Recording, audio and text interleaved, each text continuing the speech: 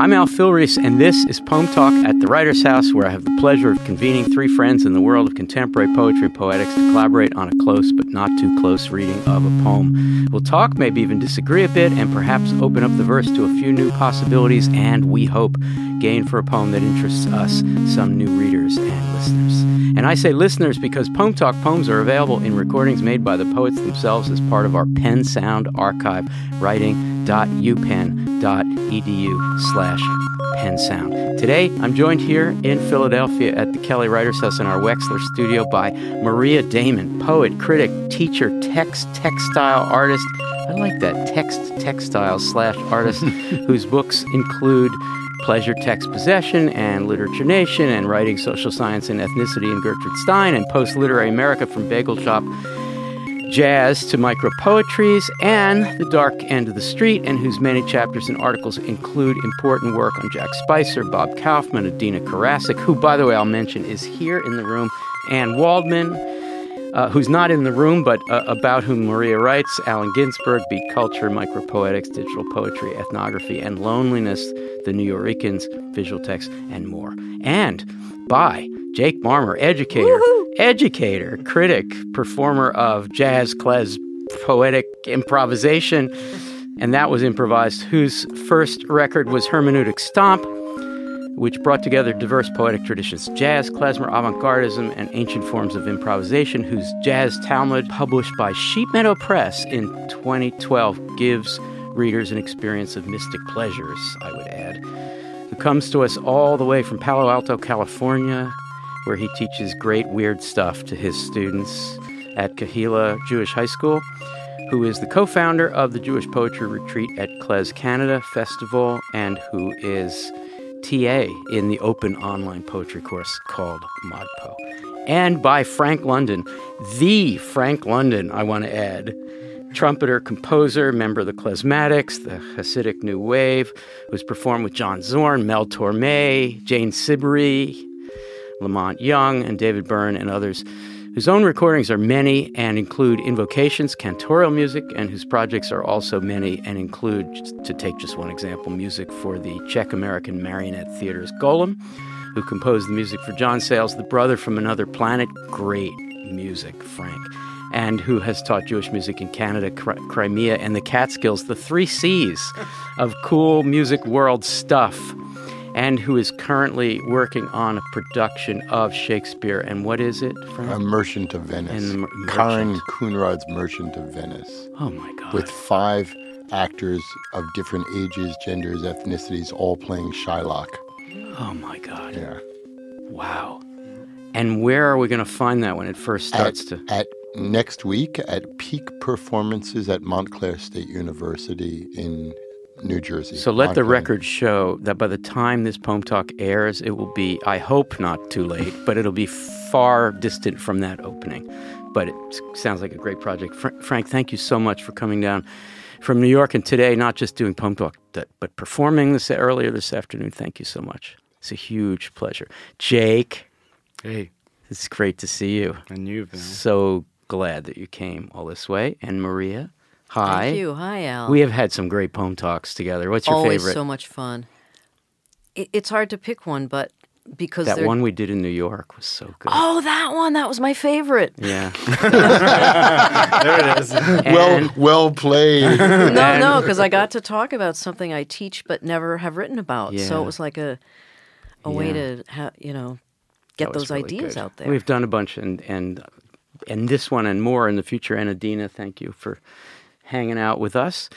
Well, we're here today to talk about Jerome Rothenberg's Poland 1931, specifically the section of that 1974 book titled Galician Nights, or A Novel in Progress, and even more specifically, a 2002 performance of that piece with Rothenberg chanting the text and backed by the Klezmatics, the aforementioned Klezmatics. The 6-minute and 26-second recording can be found at Rothenberg's extensive Pen Sound page. In this recording, we hear sections 2, 3, and 4 of the poem Galician Nights. And the text of Galician Nights can be found in the original New Directions edition of Poland 1931, a paperback pretty widely available as a used book. in Rothenberg's new Selected Poems 1970-1985, and also in Triptych more recently of 2007. So here now are Jerome Rothenberg and the Klezmatics performing from Poland, 1931.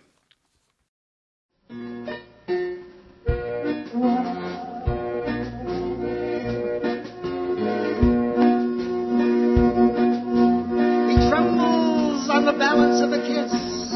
He dawdles, he grows sick, he waves his arms, he vanishes, he is heard of nevermore. The governor is lost, she says it and goes inside the house. The cart standing in her studio is the same one they rode around the town. My love, cries Esther Kay as she undresses. Sometimes he rushes from her room, naked himself and with a sock around his forehead, reddish eyelids, yellow melancholy eyes. He was her Gentile. She called him little boy. Now she puts snuff in both her nostrils. It is evening. It is 1931 in Poland. It is better to be naked. It is more than that. It is worth it, is it? It is too soon. It is noon. It is like early November. It is really June. And Esther Kay is bathing. Greet the governor for me, winks Esther Kay, and rubs the soap between her thighs. Her gold tooth glitters. The mirror swings along its golden chains. He is dreaming again of gold utensils. A little to the left, a little shy, a little heavy in his socks, a little wet, a little like her father, a little less, a little lonely. If you sneeze, he says, and turns aside. I love you. What a dove is Esther Kay.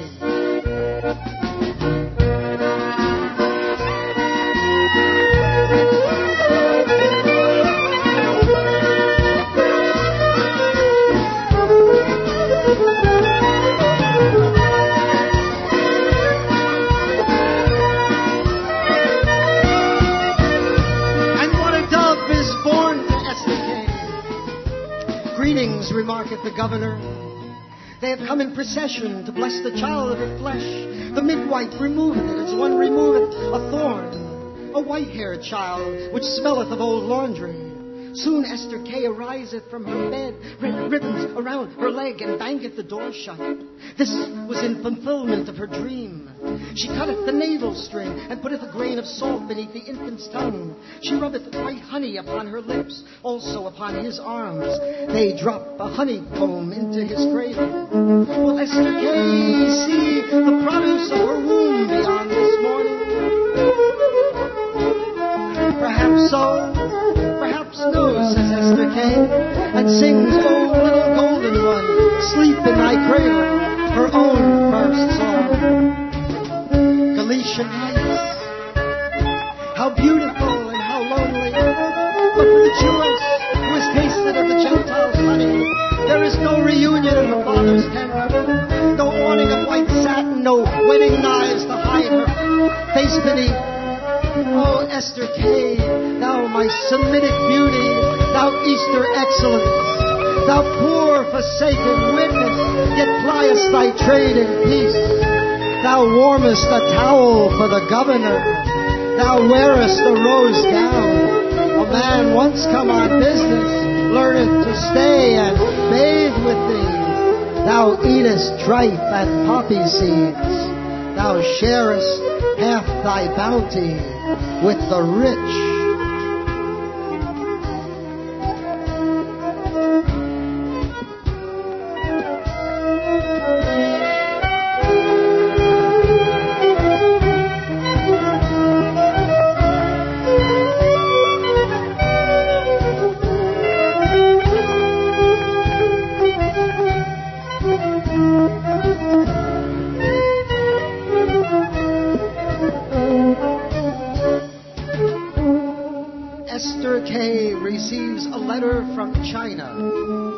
It reads, Darling Esther Kay, this is a wonderful Chinese city And there is here also a wonderful Jewish community. The center of the life of the community is its remarkable synagogue, which is reputed to be very ancient. The community itself is said also to be very ancient and to go perhaps back to the lost tribe of Asher, one of the famous 10 lost tribes of Israel. Isaiah the prophet speaks of Jews who had settled in the land of the Sinai. But be that as it may, it is certain that from the 7th century on, Persian Jews were coming into China by way of India. There are today 4,000 Jews in China whose appearance is not to be distinguished from that of the Chinese. But don't let that fool you, since they all play mahjong according to the Ashkenazic variation so familiar to us and not the rather simpler native form. There is also in the city a good theater, several Western-style beauty parlors, and at least one kosher restaurant managed by a family of Russian exiles. Charity abounds here. The sisterhood flourishes. The study of the law, while not brilliant, is steady, and at least it imposes few new burdens. The climate is ideal. In addition, a wonderful man resides here, whom you would love to meet. When I cannot divulge his name, I am at liberty to inform you that his initials are LL. A trip to this corner of the diaspora will truly change your life. It has been a total pleasure watching your faces as we listen to this together. Jake, what do you hear? Just first impression, what do you hear when you hear this recording? Oh, Jerry is ecstatic. I mean, he's loving the music. He's having so much fun, and clearly the musicians are having a ball to responding, like the violin, especially towards the end, doing like these weird responses. But also, even in the middle of the groove, lots of immediate responses. You're appropriately looking at Frank, and we'll turn to Frank in a second to speak from the point of view of the musicians backing Jerry here. But Maria, just start us off. General impression, what did you hear? What did it sound like? You've heard Rothenberg perform many times, I'm sure. I have. Well, not a lot, but certainly several times. Here, his voice is pitched a lot higher. Mm-hmm. He is... he's more animated. Well, he's always animated, but here there's a difference to his animation. And this is also the first time I've heard him perform with music. And... what I hear is, first of all, a little bit of competition with the volume of the music. And somehow that seems to me to be appropriate to the subject matter because there seems to be some kind of gender tension going on here. Some kind of attempted display of masculinity and then the beheading or castration thereof. And there's thematically a kind of seediness, which I love, and that makes me also very uncomfortable. Frank, implicit in Jake's remark was that there was a certain responsiveness between Jerry and the musicians, that they were responding to each other. What do you remember of this occasion, if anything? I'm going to say that what I remember of it most goes exactly, I'd written down the word ecstasy as we were listening. I remember that he came in, and what Maria said about him pitching his voice high, the timbre, in order to read a certain way. Hasidic, I guess we do have to talk about Hasidus, especially because it comes from Galicia. Right. So we're really in the place. And at the cornerstone of Hasidic philosophy is that God wants us to experience joy. And it's interesting, or maybe just natural, that Hasidic philosophy, born 250 years ago by the Baal Shem Tov, came at one of the darkest times in Jewish history. This is, and he wants us to be happy through singing, through dancing, through the words. Everything's about joy, and I think we feel that in Jerome's spirit. It's a universal feeling, obviously, but he expresses it in such a Jewish way, and in such a particularly Ashkenazic Jewish way, that it fully emphasizes the same ethos of the music that we're playing. And I think that's one of the places where the music and the poetry immediately matched. Yeah. We're in the same time, we're in the same place, and he's reading with this joy. It's in his voice. And you feel it. Of course, I felt that same spirit from Julie Patton's reading today at the Writers' House. But And that's what, and that allowed us to go to that same place. Yeah. So Jake, there's so many places we can go from that, and we'll come back again to the klezmatics, this particular performance. But when people have written about the book Poland 1931, this is a reference to Jerry's year of birth, right? To Polish mother and father, immigrants. Okay. So more than one critic has referred to Poland 1931, this idea of this book, as a kind of messianic ethnography. That's a phrase from Norman Finkelstein. And messianic ethnography fits the historical moment that Frank was describing. All right, Jake, either of those things, messianic ethnography or a particular ecstasy in the score? Yeah, well, I can start with both. I mean, just building on the thing that Frank was talking about, the messianic and the joy. Right? There's a group of Hasidim, the Karlin Stollen, who believe that in order to be heard in your prayers, you have to shout. And they actually do that in their synagogue still. If you go to Borough Park, you hear it. And this shouting maybe is the thing that sounds ecstatic, like the part in part two where reddish eyelids, yellow melancholy eyes. He was her Gentile. She called him little goy. Like he says it with such glee. Do the little goy. Little goy. I didn't do it right. So there's a kind of singing, speechifying that he does here that he doesn't do even in the 60s when he was doing the Technicians of the Sacred and chanting with percussion.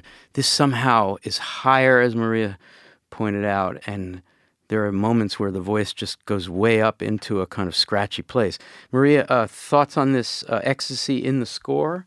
Well, I was not the person who really thought of ecstasy when I read this. It seemed to me, because I tend to look for conflict. I guess that's an issue of my training as in the late death of new criticism. But the places that I would identify ecstasy are moments of the gold, the gold tooth is that seedy weirdness. But then, he's dreaming of gold utensils, the honey, the honeycomb, thou wearest a rose gown, the use of the King James language, biblical language, which is so rapturous. So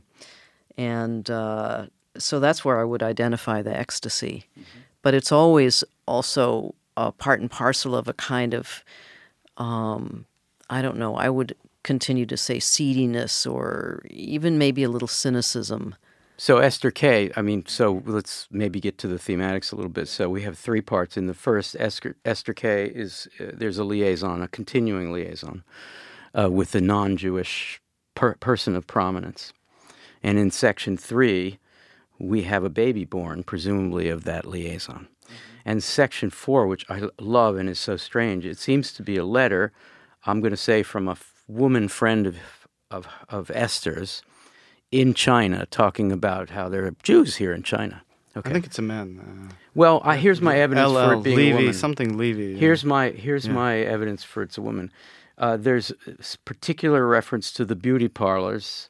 There's the sisterhood. What man in that? He's trying to lure her in. And the mahjong, which is more of a woman's Very sport. much woman's so sport. I think it's a woman friend. And dearest Esther K. Yeah, and what I think is that she's trying to rescue Esther from this covert relationship. Yeah, and also she's setting her up, I think, with a man named She's trying to set. It will change your life. She's trying to be a matchmaker in order to get her out of trouble. A, being in Poland in the 30s, and B, with this covert relationship. Yeah. So Frank, when we get to the third part, part 4, The band goes into something that's more experimental, sorry for lack of a better term, then there's some slow harmonics, and the percussion does some odder things, more intermittent. The earlier stuff is more traditional, with the clarinet having some fun. First, do you remember if you guys planned this? And why, with this prose, go into something most musically experimental? Probably an impossible question. No, not at all. Actually, Okay. This I can do. I actually, what I can't remember is like where we did this. Yeah. Was Or it who in recorded Berlin it. or in New York or in California? But those questions about how we chose that, I remember. So in sections 2 and 3, we used 2 different klezmer rhythms Yeah. and with melodies. Klezmer is generally, to oversimplify, a song tradition where you have a melody and a beat and chords, and we used more of what we call a chassidal rhythm for section 2, a hora or a Jacques rhythm, which is a limping 3, and then, as you said, in section 4, we went out of kind of more in a deconstruction. Yeah. And what we did choose in advance were these things. We said we'll make a transition. We didn't define what that would be. And the idea of when is the voice, Jerry reading the poetry, is that the melody? Because sometimes we would continue the song without any of the melody instruments playing it, let him be the melody. And sometimes we would put the melody either as a counterpoint to his reading, or especially, you notice, we would do it like he would finish a phrase and then we would come out with the melody. So, okay, but to get finally to your question, why did we choose on the third part?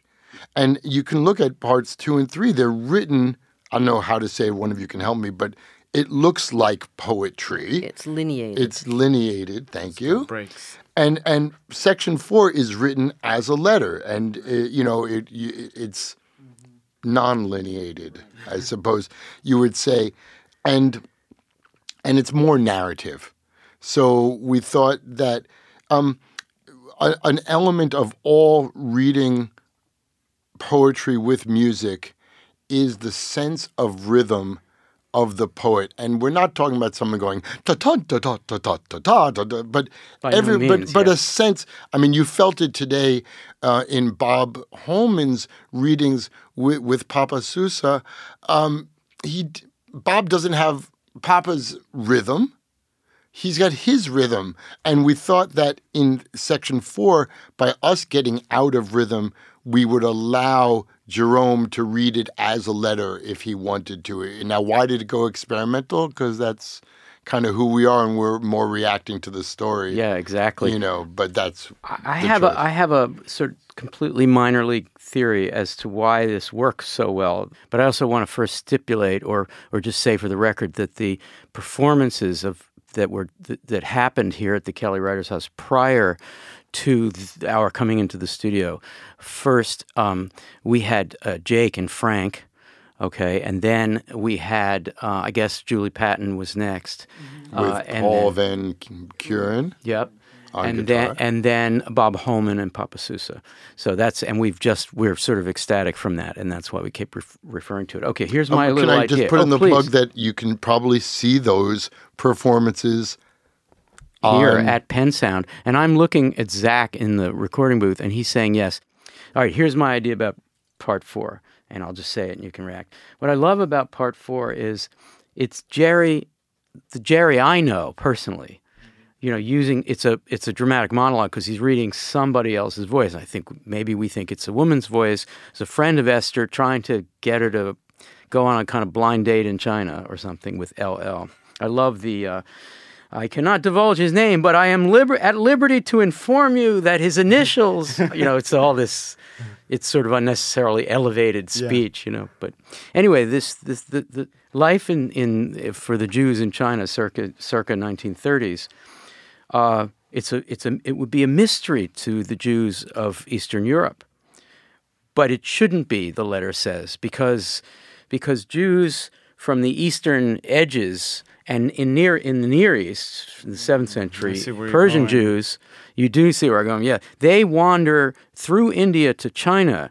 And prior to the Holocaust, which meant a whole new wave, or just prior to the Holocaust and then immediately after, a whole new wave of Jewish people going to Singapore and some other places nearby, and some of the seaside cities of China. But prior to that, you have a small community that he says is visually indistinct from the Chinese population, and he says through the letter.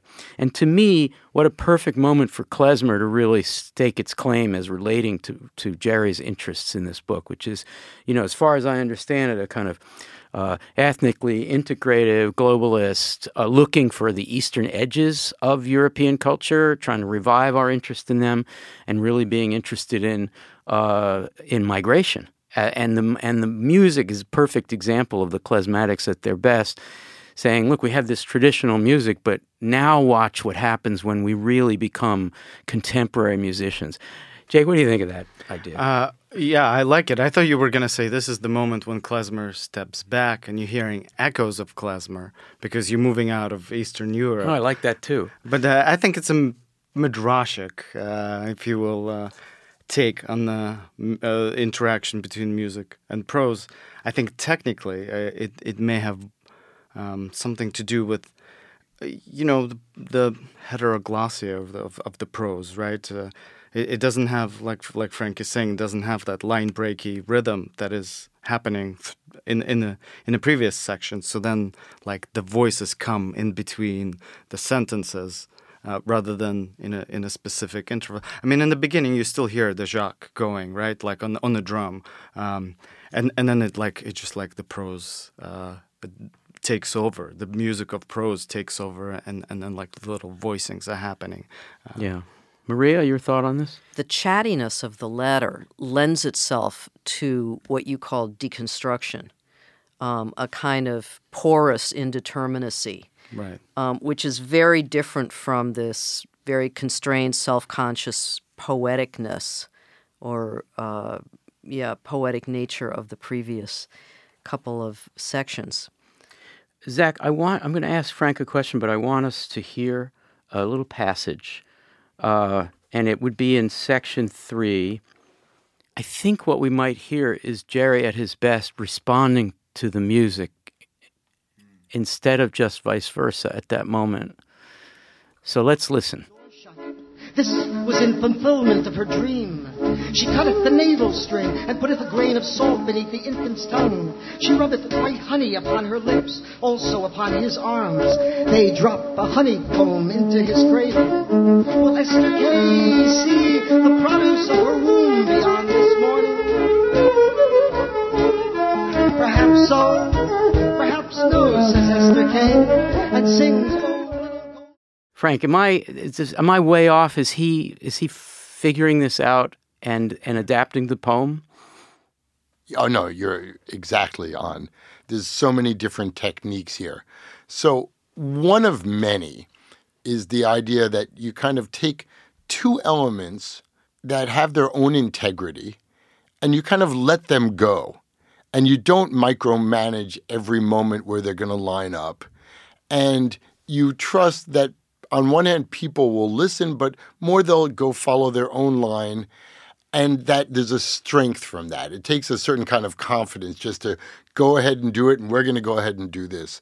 And then often, and pretty much inevitably, moments of magic happen that when you try to replicate them, you spend hours trying to get it timed out to repeat it. So what literally happened at that point, and I'm going to say it was an accident. I wish we could claim credit. So we had done this trick where for this section 3, we set up this groove, this Horace Jacques groove, but we didn't bring in the melody. So at that first part leading up to this, Jerry is feeling the tempo, the rhythm. He's feeling that boom, boom, boom. And he's getting his poetry into it. A white-haired child which smelleth of old laundry, and you can hear the rhythm. And then what happened was, and this was maybe we probably said, around the point of that question, will she see the products of her womb? Let's bring in the melody. And then what ended up happening is the melody got brought in a line before that. Or maybe we said, let's bring it on. They drop the honeycomb into his cradle. Sometimes we make these choices a little bit random. But what ended up happening, and I think Maria was talking about this before, is that he just being an experienced, we have to talk more about Jerome and his history of poetry and music because that's essential backstory. But in this moment, what happened was, so the melody came in a line before that, on top of this rhythm. He's already in the rhythm. We upped the ante. He had to. I don't even know if it was a conscious thought. He had to up his ante at that moment to ride. It's like riding a wave. It's like a surfer riding a wave. And they're not thinking, oh, now the wave is getting 20 meters bigger. I have to. You just feel it and you go. And that's exactly. And it worked out so well that it went on this line, which had that feeling, So I wish this is what Maria's been talking about and trying to put the ante is a great way to sort of paraphrase what I meant by this. Not contest, but meeting each other, rising to the occasion. Yeah. I'm so glad we got to it because this is a good time to talk about, you've been using the word seedy, the thematic setting, Esther K., the whole story. This is 1931. It's between the wars.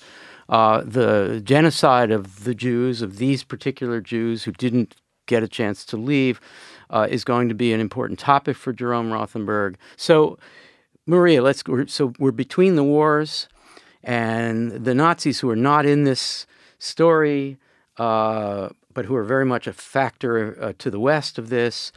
Why would Jerome Rothenberg write a poem which kind of celebrates this seediness and this degeneracy? Well, we were talking before about degenerate art, and I didn't know the phrase. But I knew what I was forgotten. I had forgotten it. Yeah, I knew there was a phrase that I was groping for. So all the that things I'd that heard Jerry before. likes, surrealism, but also this kind of grotty, sexy. Anyway, sorry, please. No, the kind of the massaging the soap between her thigh. I can't. It's just you can see these paintings of like brothels. She rubbeth white honey upon her lips. Come on. It's a match of the biblical and the the extremely profane and abject, bodily fluids, etc.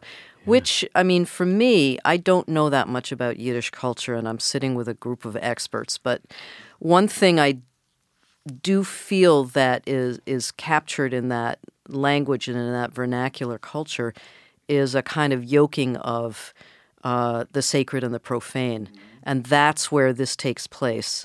But I could riff on the sort of the marriage of heaven and hell, which was so important to the Jewish beats, and the yoking of the abject and the sacred, and also the sort of grafting of high culture and low culture, which I think is also a characteristic of what was called by the Nazis degenerate art. Exactly. To put these really seedy scenes in a painting that was intended for gallery showing or something like that. Thank you. I've always admired the way Jerome Rothenberg has been an anti-fascist. He's been an anti-fascist by reviving the European roots of Jewish modernism, with all of that having been destroyed. And the defiance in this is to pick a subject matter in 1974 when the new American poets, of which he's a slightly youngish memory, wasn't in the anthology, but he published his first book in 1960. They're all doing much more overtly avant-garde things in 1974, and he's doing this kind of throwback thing, a narrative poem about a woman in East Europe.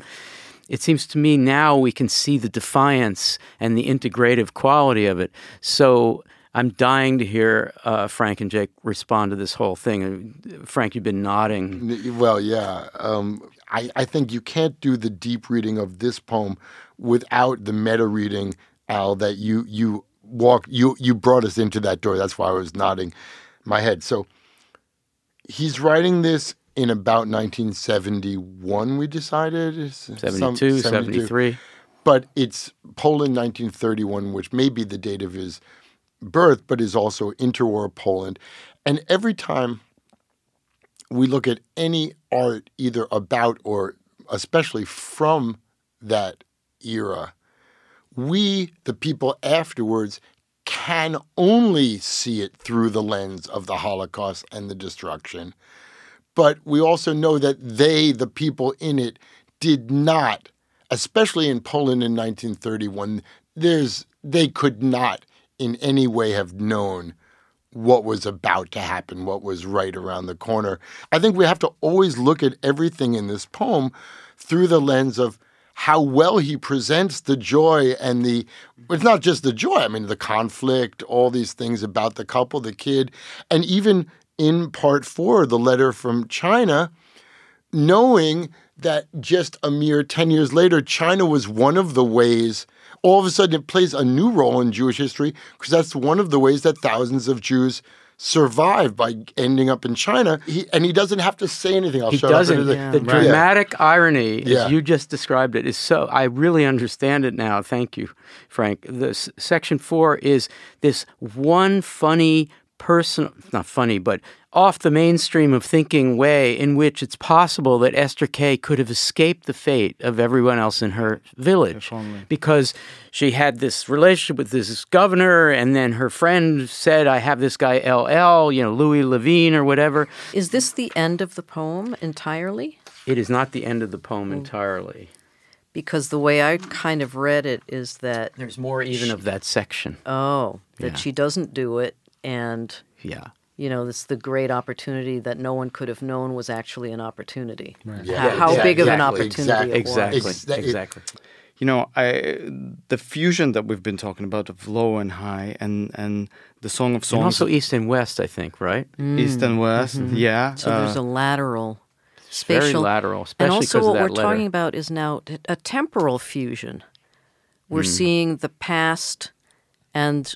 the present through two pasts, the past in which this was written and the past to which it refers. Right. But I guess what is so important to me here is how he ducks the cliches. He's talking about food constantly. But notice he's not talking about, gefilte fish or something. He's talking about the honey. He's talking about tripe and poppy seeds. And everything is like that. It's not what you would expect of kind of like the mainstream schmaltzy stuff. He has schmaltz, but it's a much tastier, more seasoned, more authentic kind of schmaltz. He does duck it, even when he does this sort of klezmer Hemingway.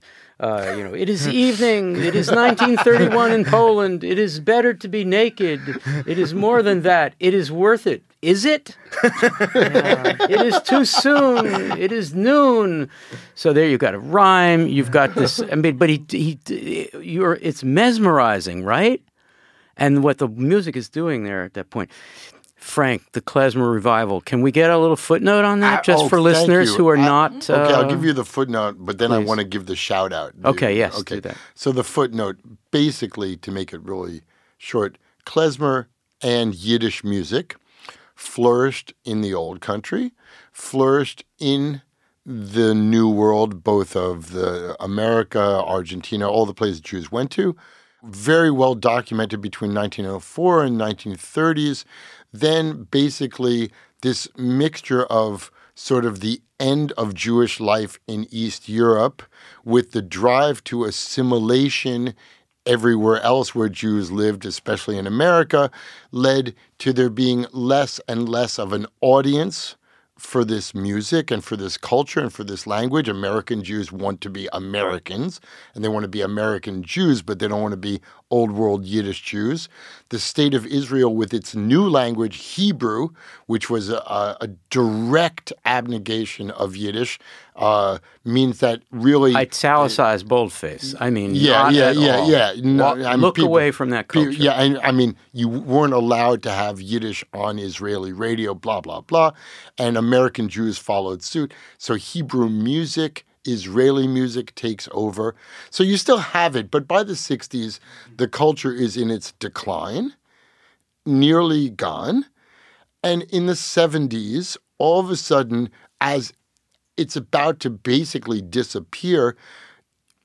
You have many of us posit Alex Haley's Roots and the TV show that they made at the time with this drive to say, well, we are hyphenated Americans, and everyone became a hyphenated American. We have this identity. We have this ethnicity. What is our ethnicity? Was our history? And the desire of Jews of my generation, second, third generation Jews, either to say, what was that language that mom and dad or grandma and grandpa spoke? What are these weird records hidden in a box in the corner? And that led to a rediscovery, which has been called, I don't like klezmer revival because it wasn't dead. It was a revival of the interest, a renaissance of the interest in it. If you look at it like it was about to be dead, but it got picked up. And that's the overview. And the shout out to Jerome, I've often talked about this, and thank you for giving me the public chance to put forth a theory here, which is that I would say that Jerome Rothenberg started the klezmer and Yiddish revival. Mm-hmm. So his bringing together the music, the poetry, kicked it off. If he's not the one who started it, he certainly is not recognized in the history of the revival. And I wanted to say that why the klezmatics immediately had this bond with Jerome is that for many people, the revival had touches of nostalgia, kitsch. They weren't aesthetically driven. But what Jerome was doing much earlier was what, let's say, my band, the Klezmatics, and everything I've done, tried to do. And Al, you touched on this, because he doesn't go with the literary or the aesthetic trend of the moment. He's willing to look at history, embrace history, be literal, but aestheticize it, politicize it, integrate it with modernity, and he's willing to put it all together. And it's what Chagall did, and which is why Chagall was rejected by Malevich and everything. That's one of the names. He doesn't do the seedy, but he does the yoking of the high and the low. Exactly. And isn't Chagall made Fiddler on the Roof possible and all that kind of easy klezmer pre-revival? Yeah, but in a sense, yes. But that's why, in a way, Jerome's philosophy and attitude, I can't say that it formed the klezmatics because we already existed. But when we met him, we said, oh yeah, you've been doing the thing we've been trying to do. You've been doing it for 20 years. He had. And just a footnote to the footnote on this. In 1959 or so, when Jerry moved to New York, he had been in San Francisco. No, I think he'd been in Europe. He'd been in Germany. He was in grad school in Michigan. He came to New York, to Brooklyn, he and Diane Rothenberg. And Robert Duncan came to visit. And Duncan, who was very into, some mysterious things, had brought a copy of a very arcane book by Gershom Scholem. Now, Gershom Scholem, sorry for the obvious thing in this room, but Gershom Scholem was struggling as a scholar in the new Israeli Hebrew's the thing environment, and he was being, his thinking about the importance of Yiddish culture and the mystical side of Judaism, which was, not mystical side of Judaism. So he's there, and Rothenberg reads it, and Rothenberg gets very interested in reviving the non-rational side of both modernism in its surrealist form and Jewish thinking. And so you said he'd been doing it for 20 years. It's almost exactly right. What we should do is go around, everybody get a chance to say one more thing, because we could go on forever because it's so much fun and there's so much to say. So I'll invite you each to say one more thing that you came here to say and didn't have a chance to say. Maria, you first. Well, I would say that I started out after I heard, or as I was listening for the first time at home, what came to mind was Zhukovsky's upper limit music, lower limit speech as the definition of poetry, or the bounds within which poetry could exist, and how here we have the both together. That's what got me started thinking about the high and the low, and the intensity being in the tension between them and their simultaneity, and that this is kind of a description of Yiddish vernacular and many vernaculars. And then I thought, what's beyond the upper limit and what's below the lower limit? And I thought of these vocables, which are captured in so many vernacular cultures, and that I think that's what, when you hear Jerry's voice cracking, the ineffability that's captured in that crack. So I would say that. I would also say, also because of my own interest in the beats, and it was David Meltzer actually who in Beat Things talks specifically about the beats, and also as a response to the loss of European Jewry, which is not, you usually just hear, after Hiroshima and Auschwitz, blah, blah, blah, but you don't hear about it as a direct kind of, well, these were my grandparents. Yeah, I'm glad you got Meltzer into the conversation. And so,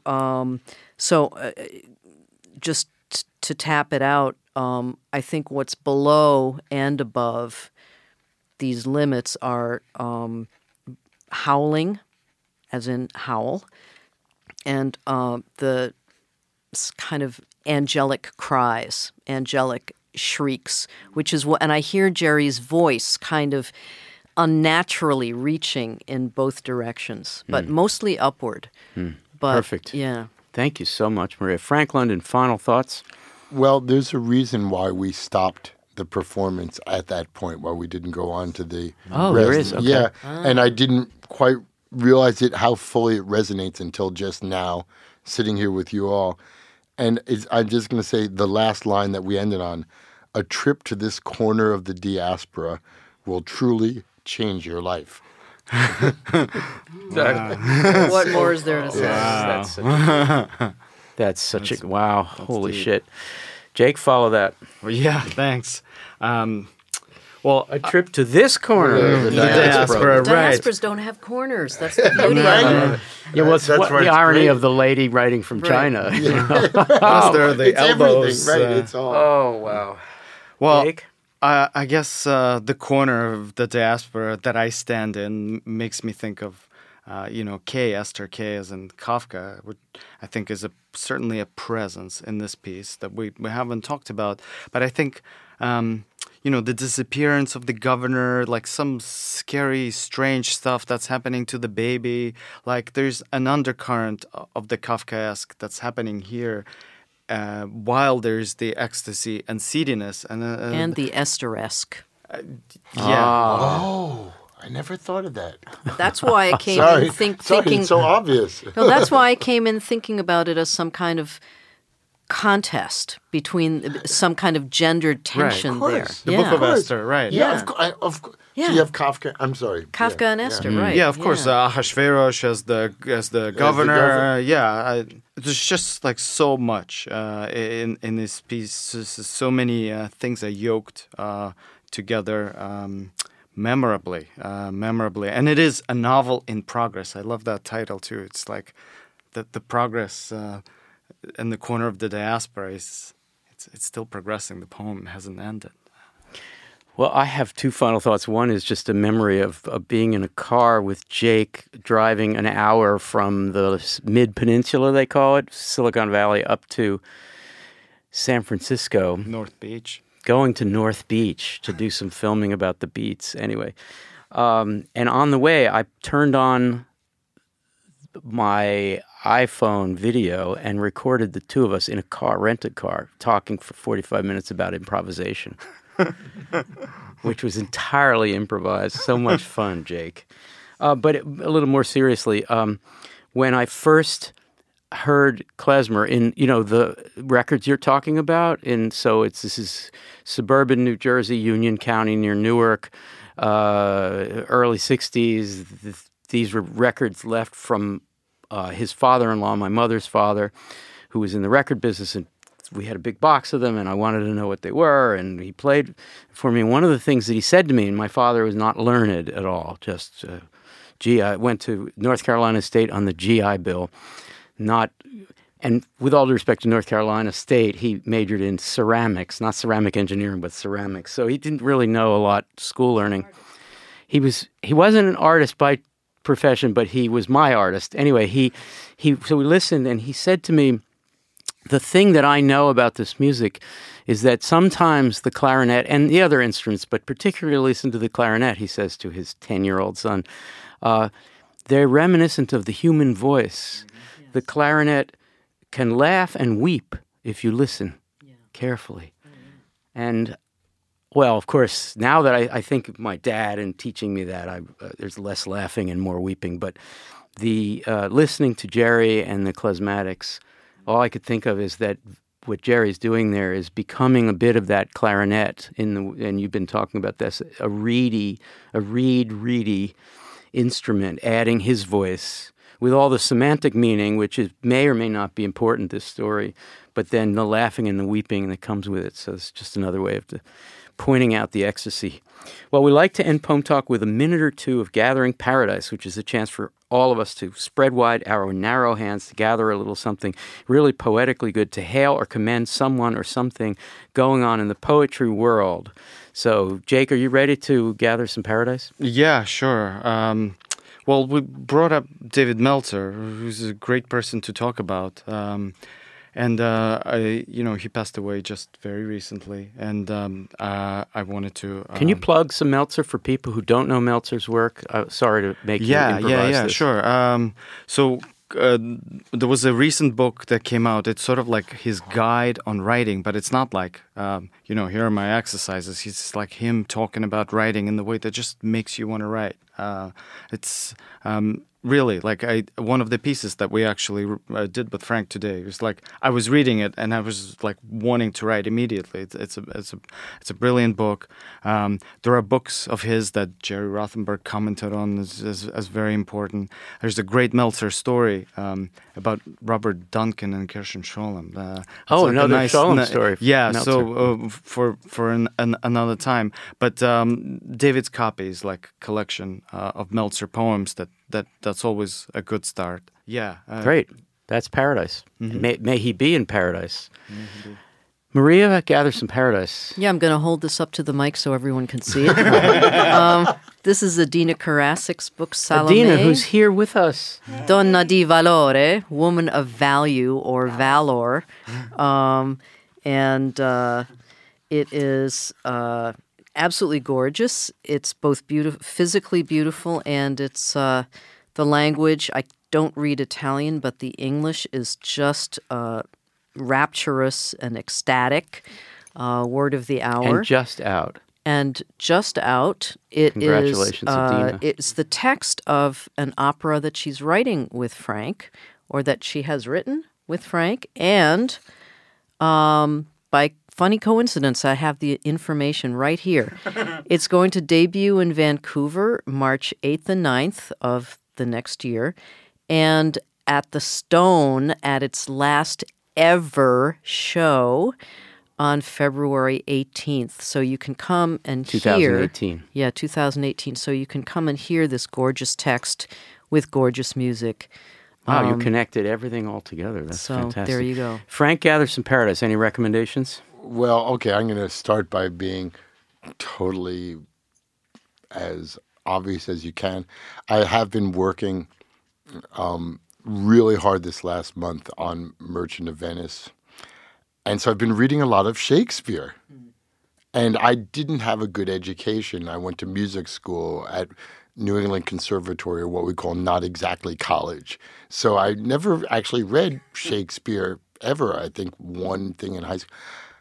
And so to sound like a total idiot, he's amazing. He's amazing. And the director, Karen Kunrad, she's a real scholar. I mean, luckily she doesn't direct like a scholar, but she has a scholar's mind. And she really gets the actors. It's funny because she has them act less. She's all about trust the language. It's like read what they say and pay attention to the meter and the rhythm that he wrote in. And there's one little, what would be a toss-away line about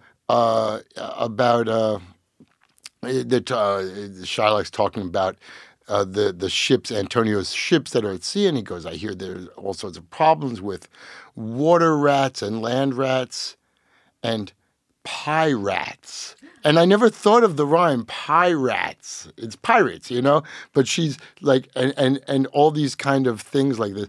And then I started, so I'm getting a Shakespeare bug. My shout out for Shakespeare. A shout out to Shakespeare. I love that, Frank. That is not the one I expected. Sorry, it's just the one of the week. Please do not apologize. To hear, one of the great musicians working today remind us that you really need to read Shakespeare in the original. And hear it. Not just read it. You need to say it. Yeah. Or hear someone say it. You had to go to the New England Conservatory of Music and then X years later come up with that. I love that. Go.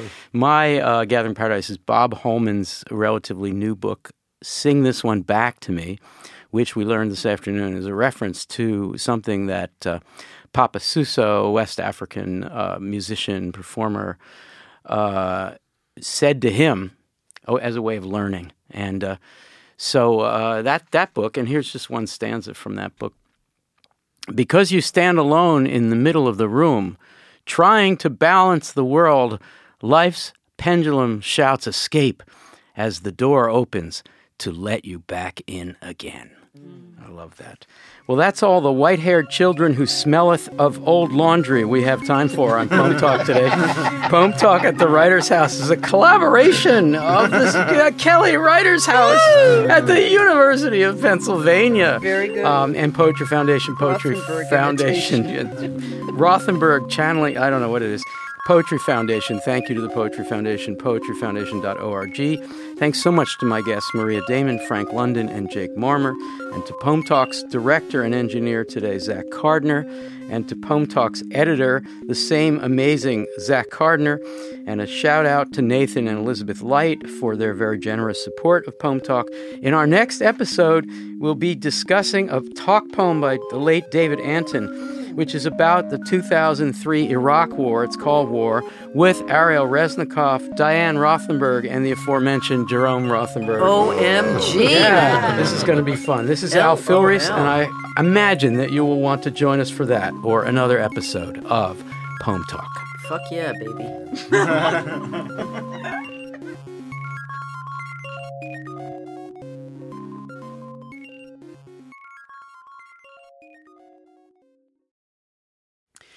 This is Al Filreis, and it's time for a little footnote to our Poem Talk episode about Jerome Rothenberg's poem in 1931. And we were talking about the revival of klezmer, and it happens that Jerome Rothenberg himself is here in the studio.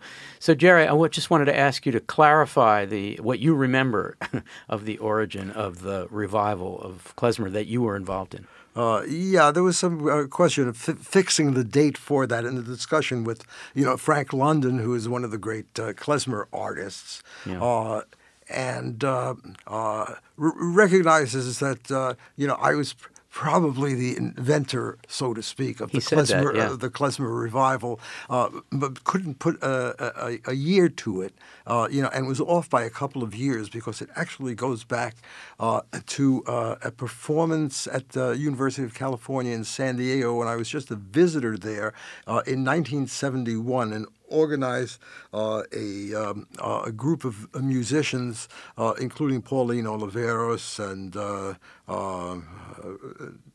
few others. Jed Raskin, who later became the inventor of the icon system for Apple, but this was a long time ago. Yeah. So we organized a group.